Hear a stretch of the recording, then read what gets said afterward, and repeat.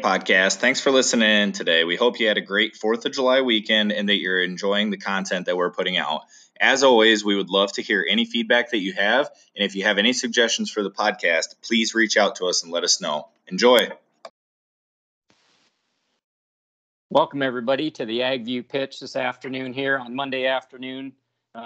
Dwayne and Chris here, and we got a report out here this afternoon, the crop condition report, and then also the planting pace. Have you ever, Dwayne, had anybody ask you about the planting report or the planting pace at this point?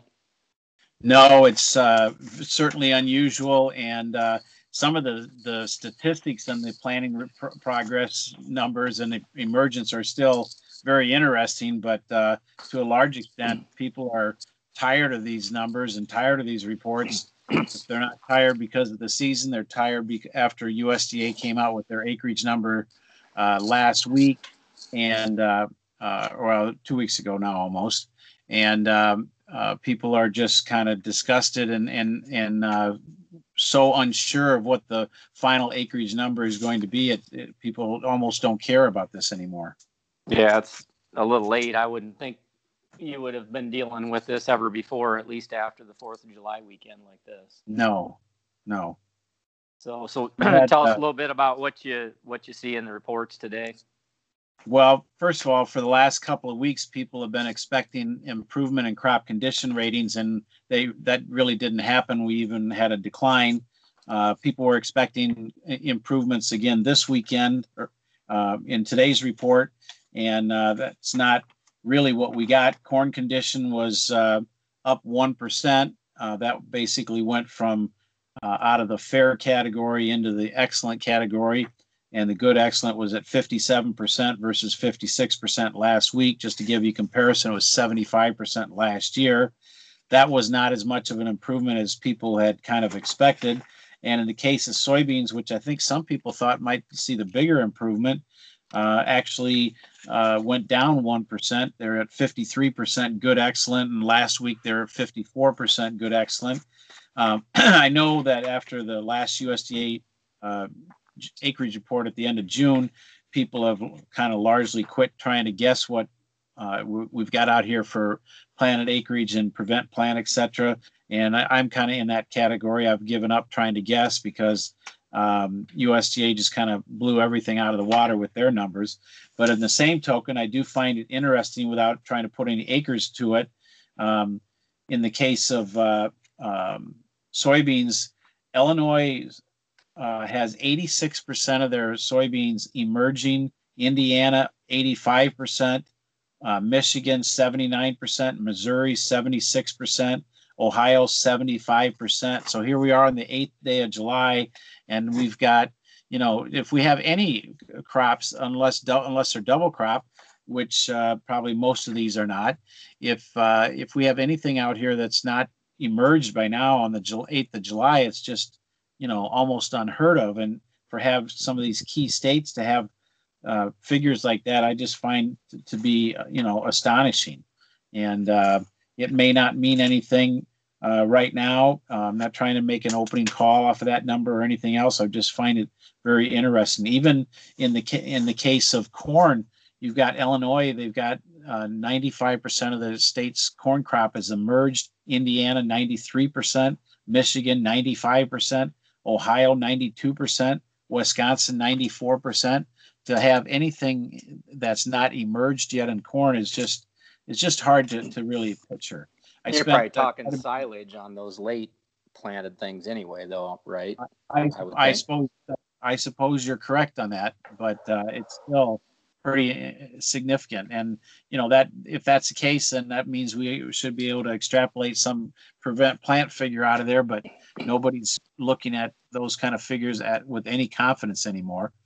The other thing I thought was interesting that out this afternoon is a National Weather Service 6 to 10 and 8 to 14 day maps. They show a lot of heat in the Midwest. That was similar to what was around this weekend. A lot of people didn't really believe the weekend forecast, but here we are with the Monday afternoon forecast showing the same heat, consistent in both periods. The precip is still showing a on the above normal side in the 8 to 14 day. The 6 to 10 is much drier outlook. And I would point out that there are people in Iowa and Illinois, probably even Indiana, in some locations that are complaining about a lack of recent moisture. And I spent quite a bit of the day today scouting fields. And one thing that I noticed, that it's not indicative of the entire field. I don't mean to imply that. We're actually in an area in north Iowa here where we're sitting pretty good in relationship to normal, and definitely pretty good in relationship to a lot of troubles that other people have had to experience. But what is interesting is in the parts of the field that you knew were under stress before, they were either planted too wet, had soil compaction issues, excessive water, whatever the case may be. Some of those spots have kind of been covered up a little bit with the greening of the crop. But in other areas, even today where it was probably 79 degrees at the time I was scouting these fields, you see corn leaves that are rolled up from lack of moisture. It's not a lack of moisture necessarily in the soil, but it's certainly a lack of moisture of what's accessible and being able to be uptake by roots. And maybe to some extent, it's a lack of availability of nutrients as well. But my point here is that over the next 2 weeks, if the current weather forecast verifies, and by that I mean that we have several days of pretty warm temperatures, well into the 90s, we have some warm nights. And if we, in fact, go, 7 to 10 days in locations without precip, I guarantee you the Twitter world is going to be abuzz with all kinds of pictures of crops that are showing stress because the soil conditions, the root conditions, just general crop conditions are such that these kind of things are going to manifest much quicker in a year like this than they would in a normal year. So that's the other side of that coin of excessive moisture. And when you have that excessive moisture, with the flip side of that coin oftentimes occurs later in the growing season when you end up having a warm and dry period. And the forecast looks like that's what we're going to have. And so I would imagine over the next several days, we're going to see and hear a little bit more about those areas that are going to experience some stress. So that's going to be something interesting to watch. The most important thing we got on the fundamental horizon in terms of headline importance is the USDA's report on Thursday. And I'm not sure. I personally don't think it's the most important thing fundamentally out here. I think weather and crop conditions is most important. But in many people's eyes, that's going to be the headline fundamental news item for the week. If we have weather forecasts that appear somewhat concerning, that will be a trump card of the report.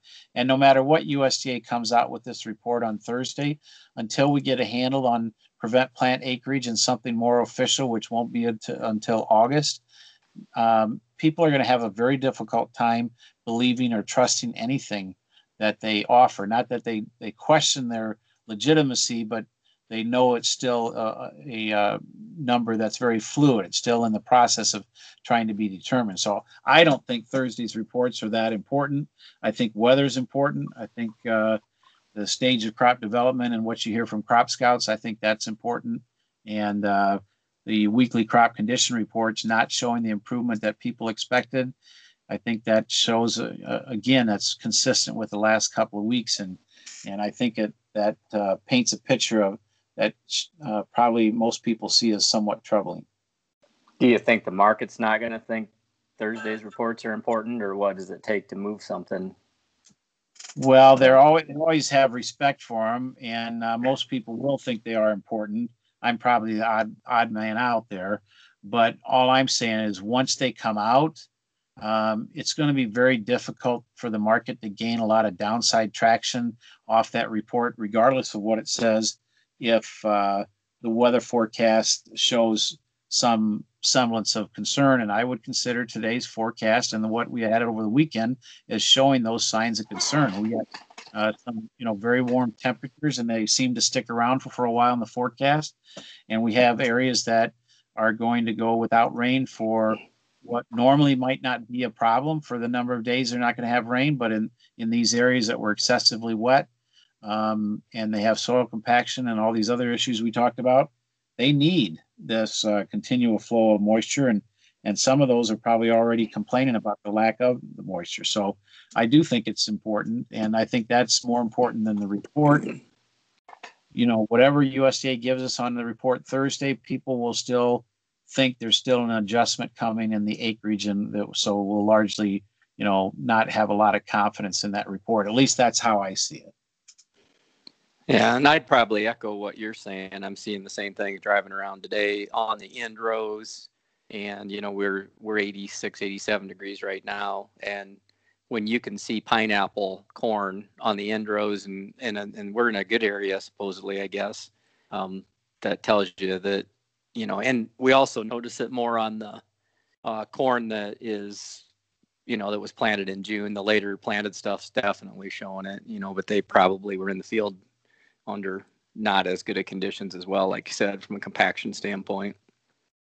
A lot of people went to the field out of necessity, not necessarily they thought it was the best time to go, but they felt they had to go. And, sometimes that's what they have to do, and they hope things work out. In some cases, that probably will work out okay. In other cases, it may be more of a challenge point. But from everybody said, if you move the calendar or clock back, a couple of weeks when people were making these decisions and they were getting their stuff planted and they were seeing some of the later planting come up, a lot of people made comments that, it might look okay right now, but it's going to depend a lot on what happens from here forward. And I think the last thing people want to see is excessive heat and a period of too many days without moisture. They're looking to walk a very narrow line between wanting enough heat to try to speed the process up as much as possible, but not so much heat that it creates stress. And the same in the moisture. We need enough to make sure we don't have stress. And the backdrop of the current situation that we're dealing with, it just leads to a case where many acres are going to experience and show stress much quicker than they would under similar type conditions without having the baggage of having the excessive moisture so much early in the season and the poor root growth and the soil compaction that went with it. Yeah, and to echo off the last podcast we were talking about, how quick the market might be to respond to issues. We're still a couple weeks away from tassel before we're in pollination, in the heat of pollination. Obviously that's probably going to be a big deal too. Yes, it's going to be important what kind of temperatures crops are going through, and the pollination. That's another thing. The pollination windows kind of wide. We're going to have some places starting, pretty soon, but not very much. But 10 days from now, we'll probably have a chunk of it. And then we got another chunk that's probably, like you said, 2 to 3 weeks away from it. So we're going to be having different acres experience that at different times, which creates for a large window where the marketplace doesn't want to see a lot of stress. And if we continue to have the forecast that we've had yesterday over the weekend and what we saw today from the National Weather Service, if that continues to develop and be the case, we could see markets respond a lot in the next 1 to 2 weeks of trading. Another thing that people were focused on today weather-wise was an idea that there's going to be tropical moisture coming into the Midwest. And I don't have an opinion on that. All I know is I've seen different forecasters spin that differently. And I know personally I've seen moisture from the come into the Gulf of Mexico, and you think you're going to get something in the Midwest, and it falls far short of traveling north from what you expected. So I'm not trying to make any case because I don't have an intelligent opinion on it. I'm just reading what other people are saying about it. And I think there's a certain amount of uncertainty to how that will unfold, as is always the case with any time there's a tropical moisture system coming through the Gulf. But I think the common reaction to weather in the trade today was to downplay heat and dryness that expressed itself in the weekend forecast, and to give more weight to the idea that there was going to be a tropical moisture coming in the Midwest. So if the forecast that we had over the weekend, and which I think was mirrored again this afternoon from the National Weather Service. If that continues to be the forecast over the next day or two, I think the marketplace is going to gain more traction on that, and we'll have to see how this tropical system plays into it. But I'm just confident that the marketplace is not going to gracefully handle a hot, dry forecast if that continues to be the theme that gains a little traction over the next few days. And I'm not saying it will, but I'm saying it certainly could. From a technical perspective, what kind of range are you thinking if the market were to start to react to a fundamental news or whatever? What kind of ranges do you think in both corn and soybeans kind of quickly here? In my opinion, the technicals, if we start to move to the upside and people start looking for those areas, I think at minimum we're talking 480 on the front month. That in corn, that's basically 40 cents away. And I think that a case could be made for it to be in that 5 to 520 zone. At those kind of levels, I think the resistance becomes much more significant. It's unlikely, though, you'd get to that higher range you're just talking about, though, within a week, isn't it? Well, it might be unlikely in a week, but I'm not sure it's unlikely in 2 or 2.5 weeks if we actually had a forecast that remained hot and dry. There's a lot of ifs in that, but I'm just trying to find the areas in response to your question about technical. What are they? I think the first one's that 480 area in the spot month. That's 40 cents away, and after that, it becomes 5 to 520. In the case of beans, the first area that really stands out to me is like just under $10. So that's basically $1 away. And that sounds like a mouthful, but if the bean market trades some hot, dry weather, starts to build a little upside momentum, I don't think it would be difficult at all to put $1 on beans in a short period of time. Is there any technical downside risk on the other hand if everything's perfect? Well, there's always downside risk, and there's always some technical numbers that people can generate no matter what. I would say that the technical conditions that we have right now, from a short-term perspective, do not seem very conducive to building downside momentum. And if you were to see weakness, I think it would be minimal based on technical opinions alone. In the case of corn, we should not go back and revisit or violate the lows that we made, a week or so ago. We should not even get back close to going back to that point. If we do, I think it's a warning shot of some kind. I don't know what it means, but it would definitely be a warning.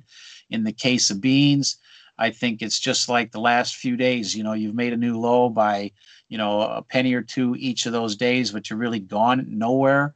And here we are. It takes one up day, and we're going to eclipse, 4 or 5 days worth of settlements in the beans. And so I don't think the technical conditions open up much of a downside window in beans. And my definition of that would be, I don't see 20 cents down in beans.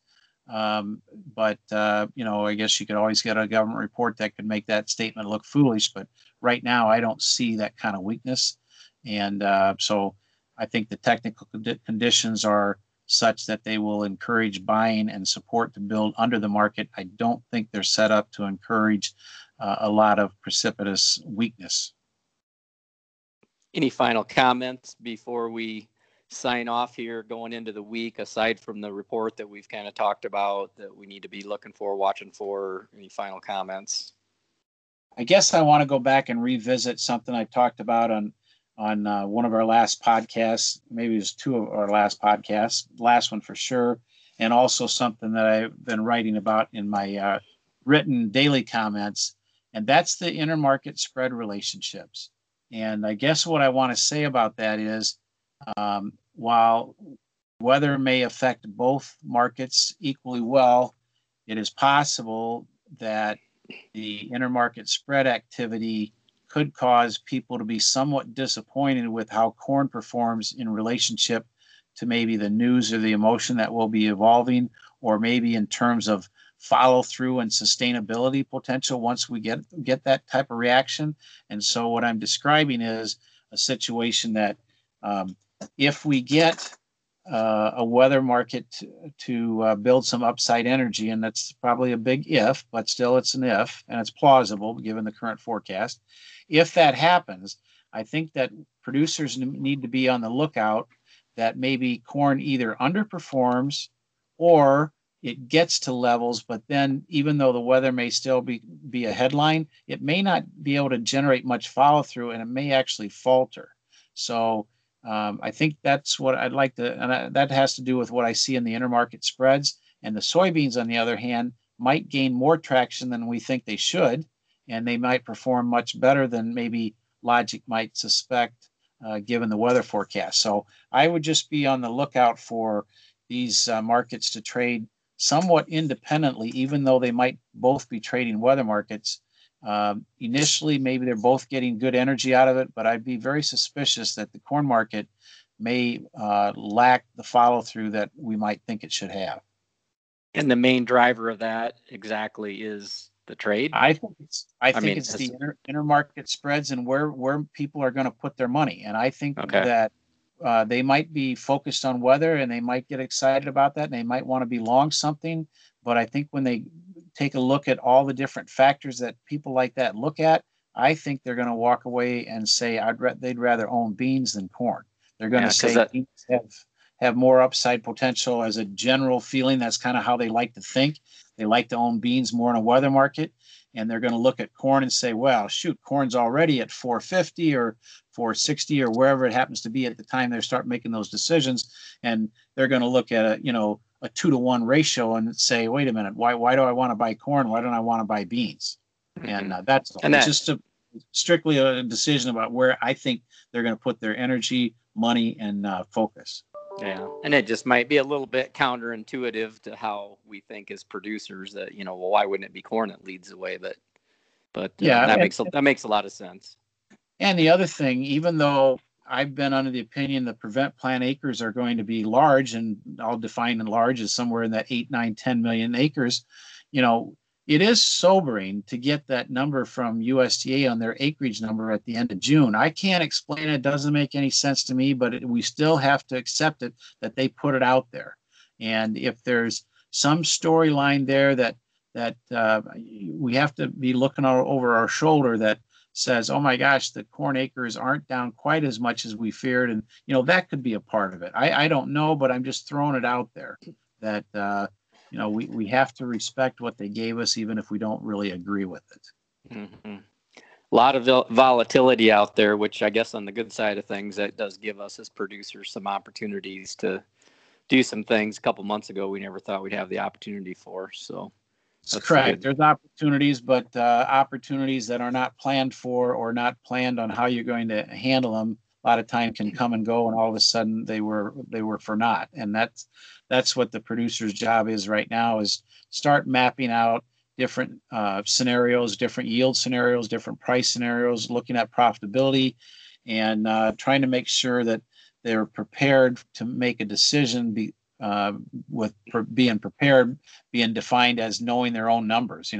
If they get a really good return based on their location, their yield prospects, and the price, an opportunity is created, and in order to get the opportunity, they have to do something to capitalize on it.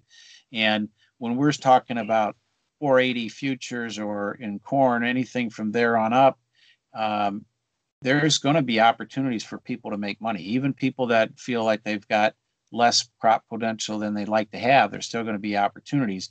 But if you don't have a plan mapping that out, and you're thinking about it now when the emotions are not high, by the time you get into real time and trying to make that decision, it's going to be a lot more difficult. So I would encourage people to sharpen their pencil and get some of the tools that you've got to offer, and make sure everybody knows where they're at, so that if that opportunity presents itself, they're able to react. Yeah. And you did see that offline. You and I talked, we do have a tool here now for scenario planning that we do have lined up. I'm not quite ready to launch it, but if anybody wants it, I would send it out. It's just not prettied up yet, but where growers can run their baseline, and then they can draw scenarios from that based on price and yield and and any other income, MFP payment, and the crop insurance calculation that factors into that, depending on yield and price, that growers want to kind of analyze. And so we can lay out 100% of those, literally 100% of those scenarios, probably create information overload if we wanted to. But the main thing is to get some scenarios out there, like you said, Dwayne, and get thinking about this stuff and try to get some margin targets in place. And I think we'll draw the line at that part of the conversation, but we'll definitely hook back up here and have a conversation on some strategies for structuring some margin targets in another podcast. So that's about what I see. I think that the weekly crop condition reports to the part that they're relevant because they didn't change much in relationship to what expected. People will be disappointed. And so they'll probably get a little supportive reaction. But I think the weather forecasts are going to be more important each and every day over the next 2 weeks. And right now, the trend in those forecasts are, in my opinion, are slanting towards, warmer and some period of sustained heat. And in my opinion, some cases too dry for areas that need the frequent rainfall. You bet. Well, hey, Dwayne, thanks a lot for the conversation. It was good talking to you, and we'll probably reconnect here midweek. I will be driving here starting today. Later on, we'll be hooking up with Alyssa, and I and Shay will be driving across Iowa, Illinois, Indiana, and well into Ohio. So we'll be able to get some eyeballs out across some of the east area and give a little bit of report back when we talk to you next time too, Dwayne. So appreciate the conversation, and we will be back with everybody again here soon later in the week. And thanks for joining us on the AgView Pitch, and we will catch you next time.